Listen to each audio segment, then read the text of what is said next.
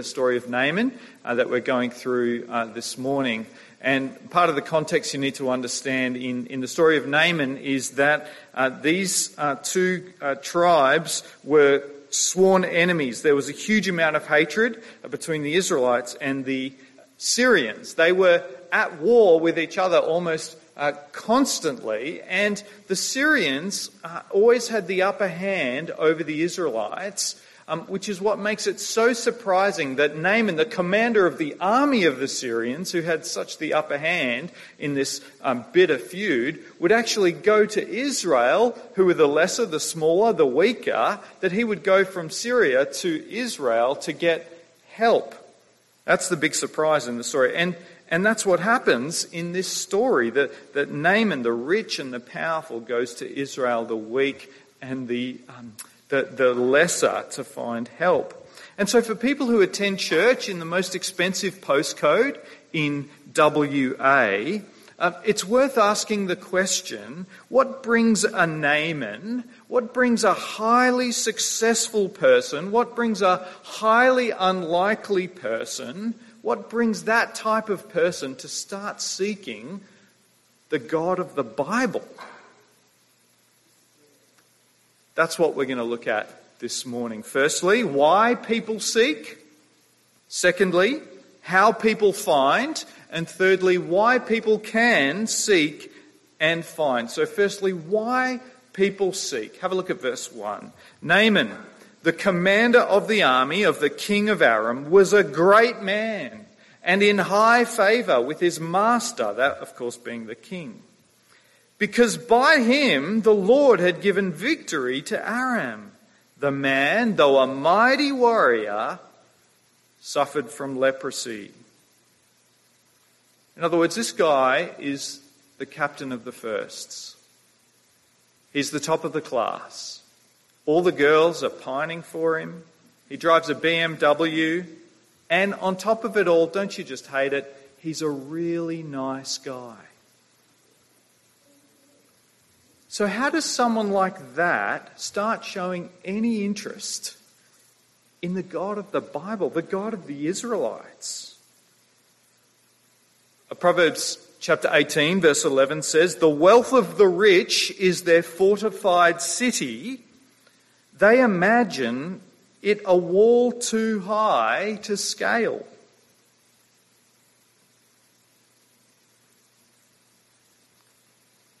In other words, it doesn't matter what kind of designer life you've been able to build, the good grades, the beach body, and the big bank account, something will always come along and burst your bubble.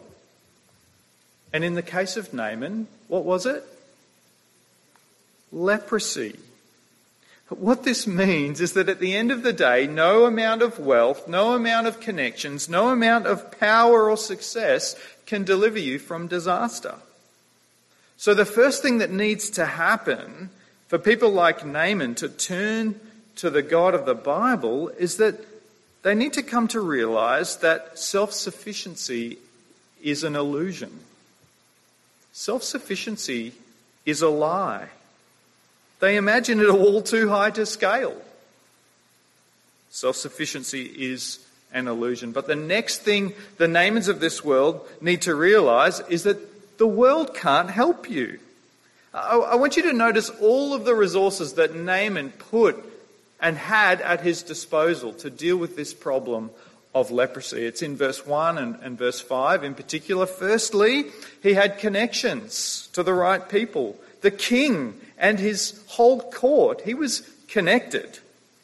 Secondly, he had a lot of money. Being a great man and being connected with the king and his court, there's no doubt, given all the success that he brought his king, that he was extremely wealthy. And thirdly, he had power and prestige. It says that he was a mighty warrior. I almost picture Putin and his cronies, where all the kingdom's power, all the kingdom's prestige, all the kingdom's wealth is just concentrated right at the very top. You think of a vast kingdom where all the wealth and all the power is concentrated at the top, and at the top of this kingdom you've got the king, and next to him you've got Naaman, the commander of his army. And so what does Naaman do when he finds out that there might be help in Israel for his leprosy? Well, he does the obvious thing that any of us would do. He goes to the top. He goes to the king. Have a look at halfway through verse 5. Naaman went, taking with him 10 talents of silver, 6,000 shekels of gold, and 10 sets of garments. He brought the letter, because the king of Aram gave him a letter. These are his connections at work. He brought the letter to the king of Israel. So what's he doing here? He's bringing all of his resources to bear on this problem that he has. All of his connections, he has a letter from the king. All of his wealth, look at the gifts that he brings to the king. And actually he comes with his power and prowess. If you look down in verse 13, we learn that he was expecting them to give him some great deed that he would have to do. Have a look in verse 13. The servants say, "Father, if the prophet had commanded you to do something difficult, would you not have done it?" So this is a mighty man. Think SAS top troop. He's coming thinking that they'll ask him to do some great feat, use his power and prowess that he's been able to use. Do you see what he's doing? All of his connections, all his money, all his power, all these things that didn't work in Syria, he's hoping that they will work in Israel. But when he gets there in verse 7, it says, "When the king of Israel read the letter from the king of Aram, he tore his clothes and said, 'Am I God to give death or life, that this man sends word to me to cure a man of his leprosy?'"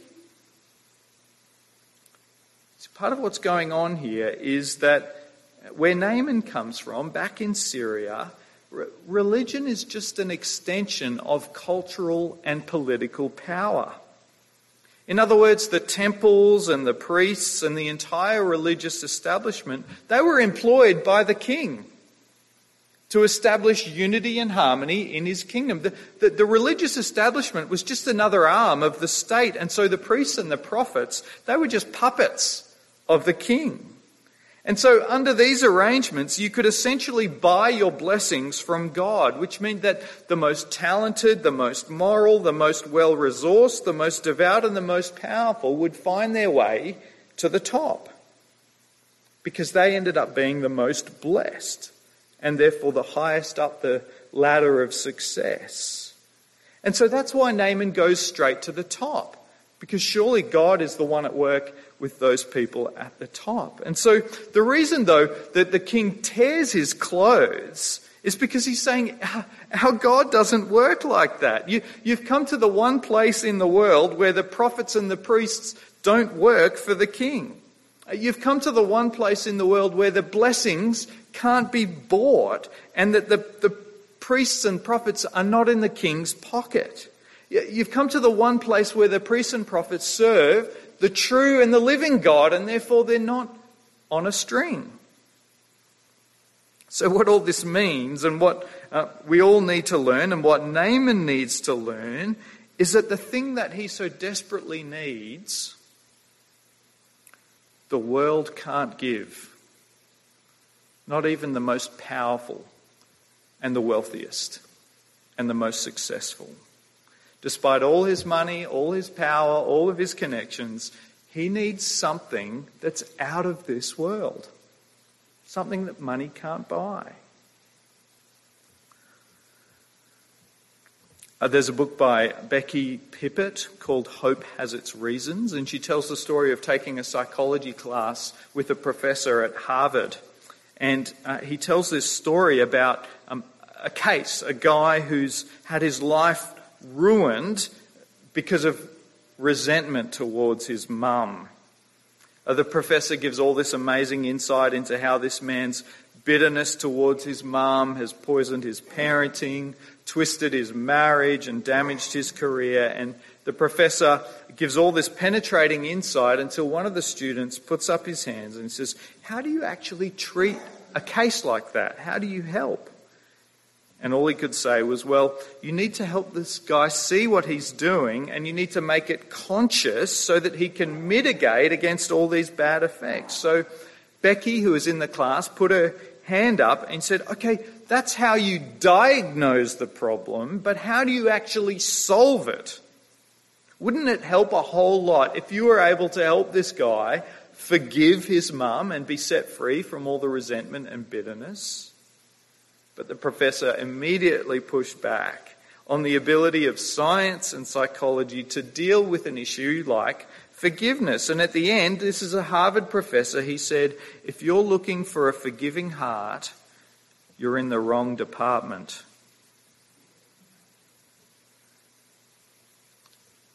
It's probably all too rare these days for a professor in any field, let alone a prestigious university, to be so frank about the limitations of their particular field. But see, that's exactly what the King of Israel is doing in this story. Am I a God that I can heal of leprosy? Don't we see this play out in politics and culture? We just throw more money at it and we'll fix it. We think that we do have the answers, and the King of Israel is very clear that we don't. Only the God of the universe can fix a problem like this.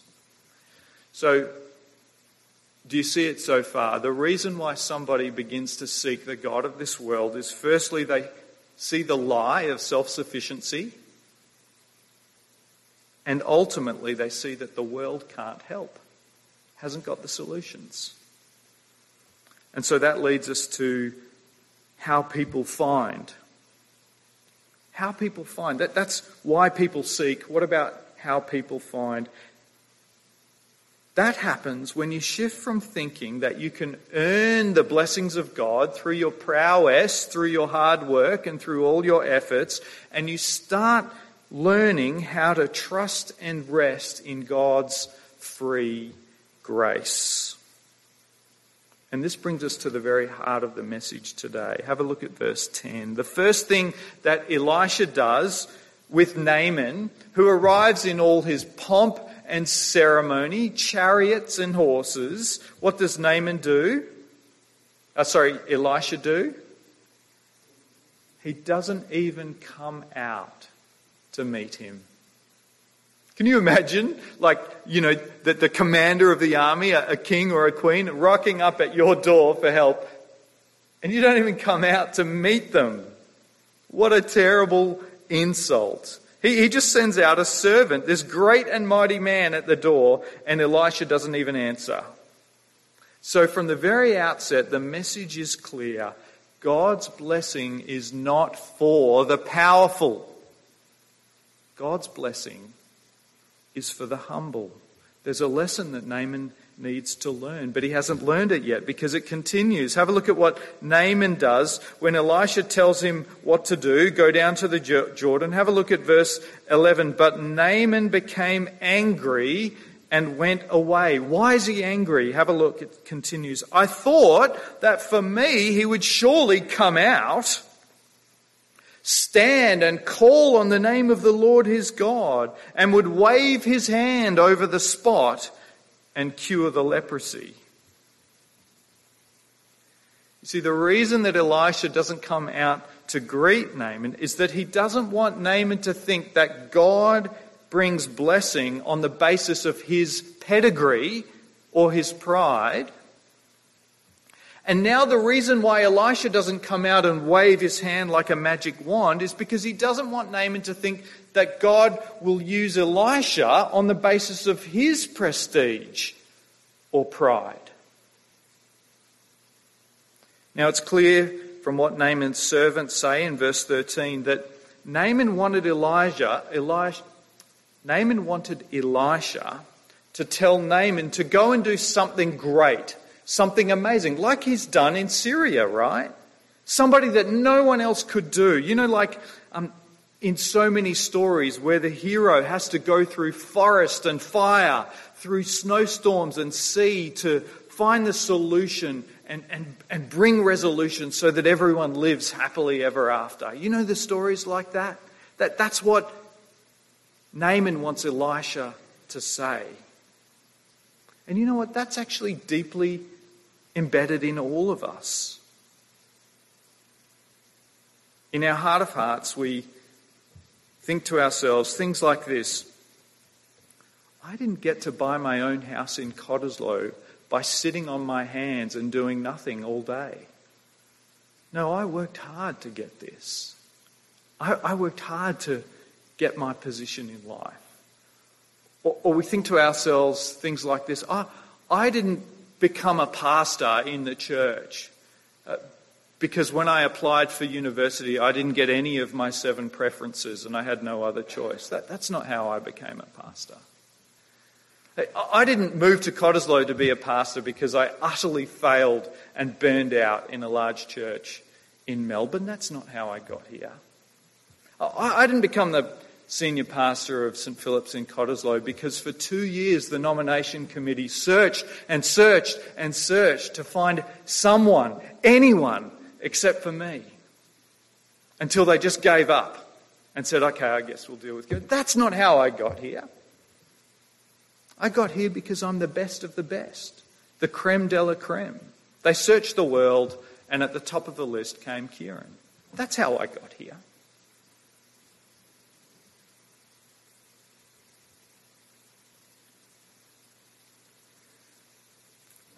The reason why Naaman is so angry and so outraged when Elisha tells him to go dip in the Jordan River 7 times is because he's saying anyone can do that. Anyone can wash. Any dropout, any failure, any weakling, any loser, anyone can do that. Are you saying that I'm just like them? He's outraged. He's furious. He's fuming.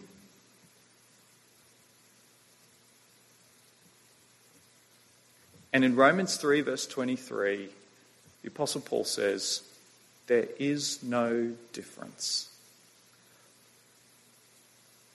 For all have sinned and all fall short of the glory of God. I'm sorry, Naaman, the dropout, the failure, the weakling, the loser, the commander of the king's army, there is no difference. Because salvation is received by grace. It's not achieved, it's received. You know, some people think this idea of free grace is too easy. It's not too easy. It's too hard. It's deeply wounding to our pride. That's why people aren't doing it. It's the hardest thing in the world. It's too scary. It's too humbling. It's too insulting. It's too wonderful to let ourselves believe in it. That's why someone once said, if you want to become a Christian, all you need is need. All you need is nothing, and very few people have that.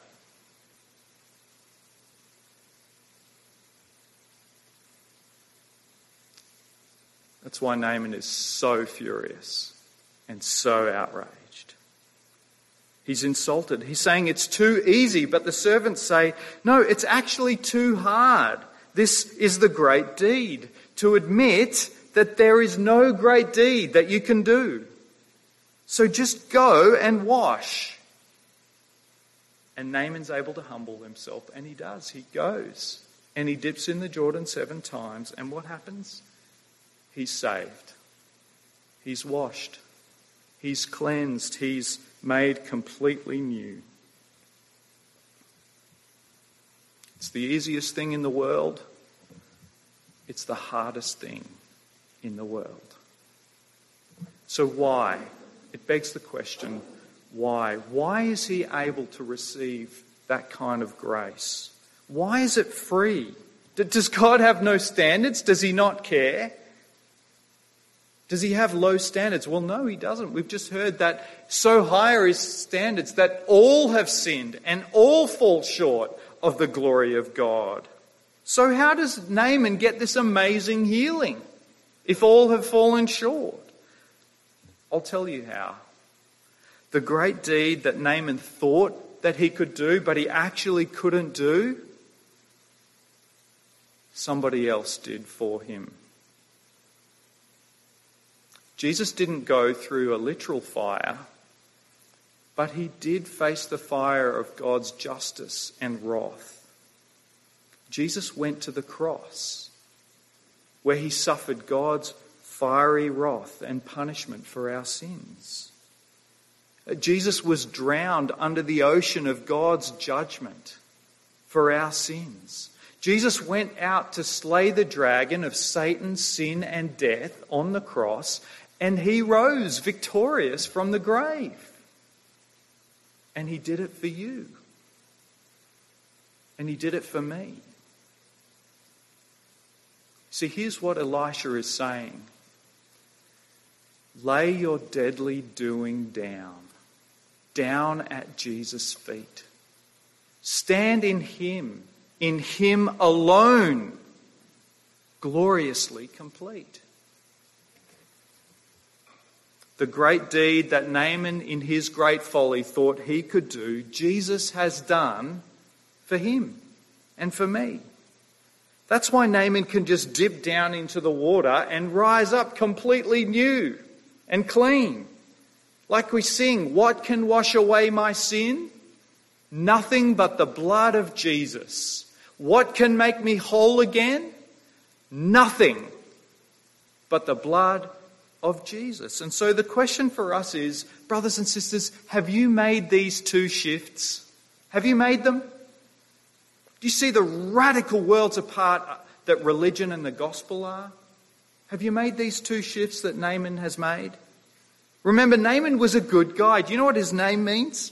Pleasant. He was a good guy. It's Father's Day. He was a good husband. He was a good dad. He listened to his wife. He even listened to his slave girl, who was the wrong gender, the wrong age, the wrong colour, and the wrong race. Naaman was a good guy.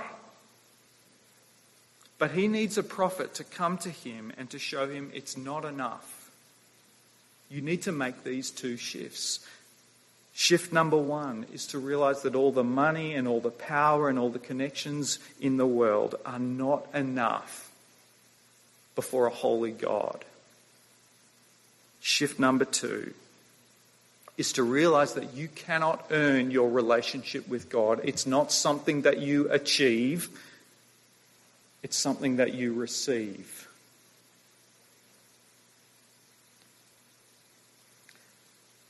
And as we come to a conclusion, I love that God used a little slave girl, the weak and the despised, to save Naaman, the powerful and the strong.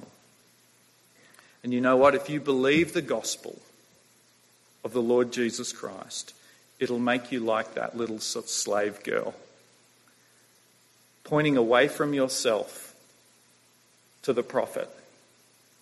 All the experts and all the elite and all the professionals will just think you're a useless little slave girl, wasting your time and wasting your life. The powerful and the successful and the elites and the professionals, they'll all be pointing this way. It's money, it's connections, it's power, it's prestige, and you'll be like this little slave girl in the house, the least, the despised, pointing in exactly the opposite direction to the weakness and to the foolishness of the cross. But you know what? It's through the little slave girl that the Naamans of this world are saved. The weak and the despised. Let's pray.